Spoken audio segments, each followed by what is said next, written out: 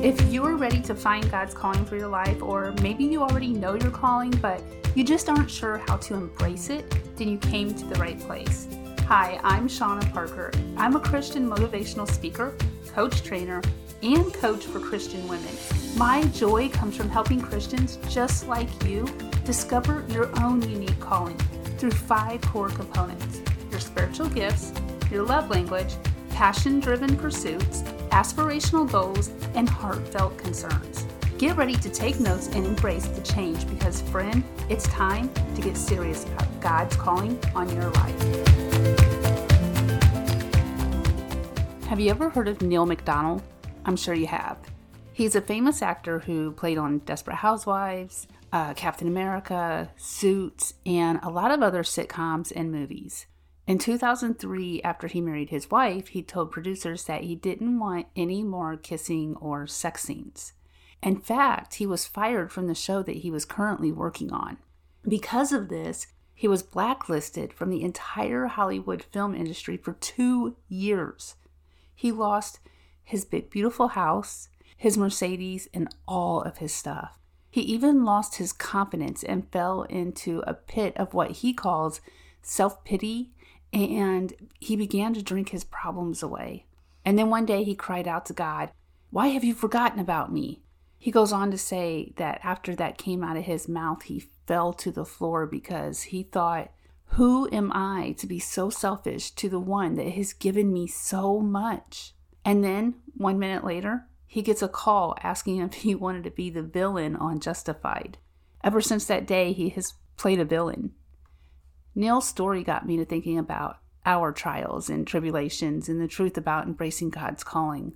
I wish with all my heart I could sit here and say, when you make that decision to embrace your unique calling, everything will get easier and things will just fall into place. And although sometimes things do just fall into place, unfortunately, it just doesn't work like that all the time. Trust me, I wish it did. There is a part in Neil's story where he talks about his faith and how he didn't want his wife to see him kissing other women, but he also didn't want God to see that either once he was married. Yet he still lost everything and was blacklisted for 2 years. Has there ever been a time in your own life where you lost everything because you refused to compromise on your faith?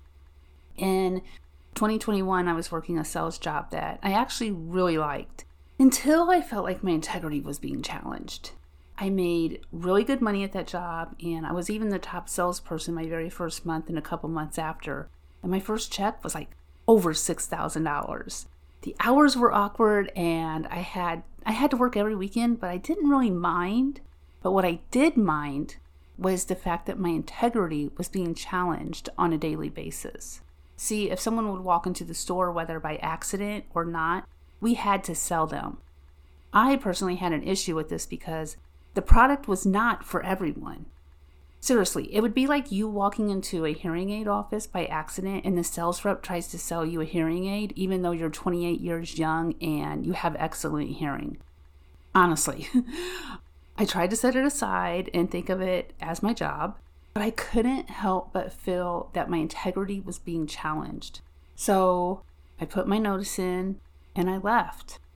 2 months later, I begged for that job back because I found that getting coaching clients was harder than I thought. When I got that job back, they decided to send me to Nebraska for some additional training, which was like 3 states away from where I am. I live in Illinois. I was supposed to be there for a week, and I got there and I was let go. 4, maybe 5 days later, talk about angry. I was beyond furious.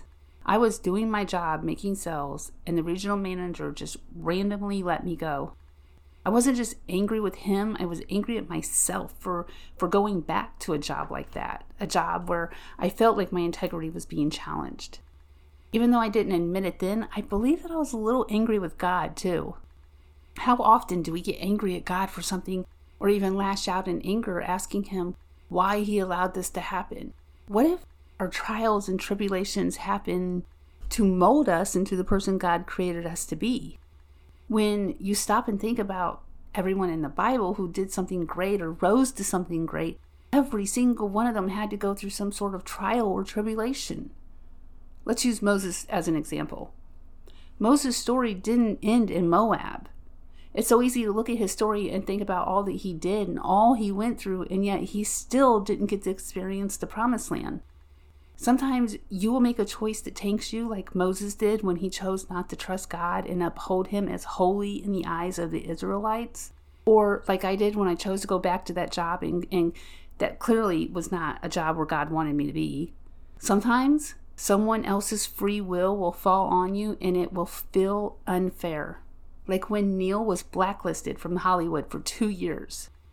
There are a lot of us that have had circumstances thrust upon us that we didn't want. I know I have. And although we make bad choices and sometimes go through trials and tribulations, God is still in control. And he will still use you in ways that you never even thought possible. Moses made some bad choices, but God was still pleased with him and continued to use him even after his death. We know this because in Matthew 17:3, the Bible says, just then there appeared before them Moses and Elijah talking with Jesus.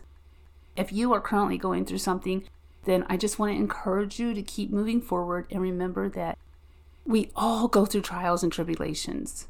The Bible tells us that we will. Think of it as a part of the process.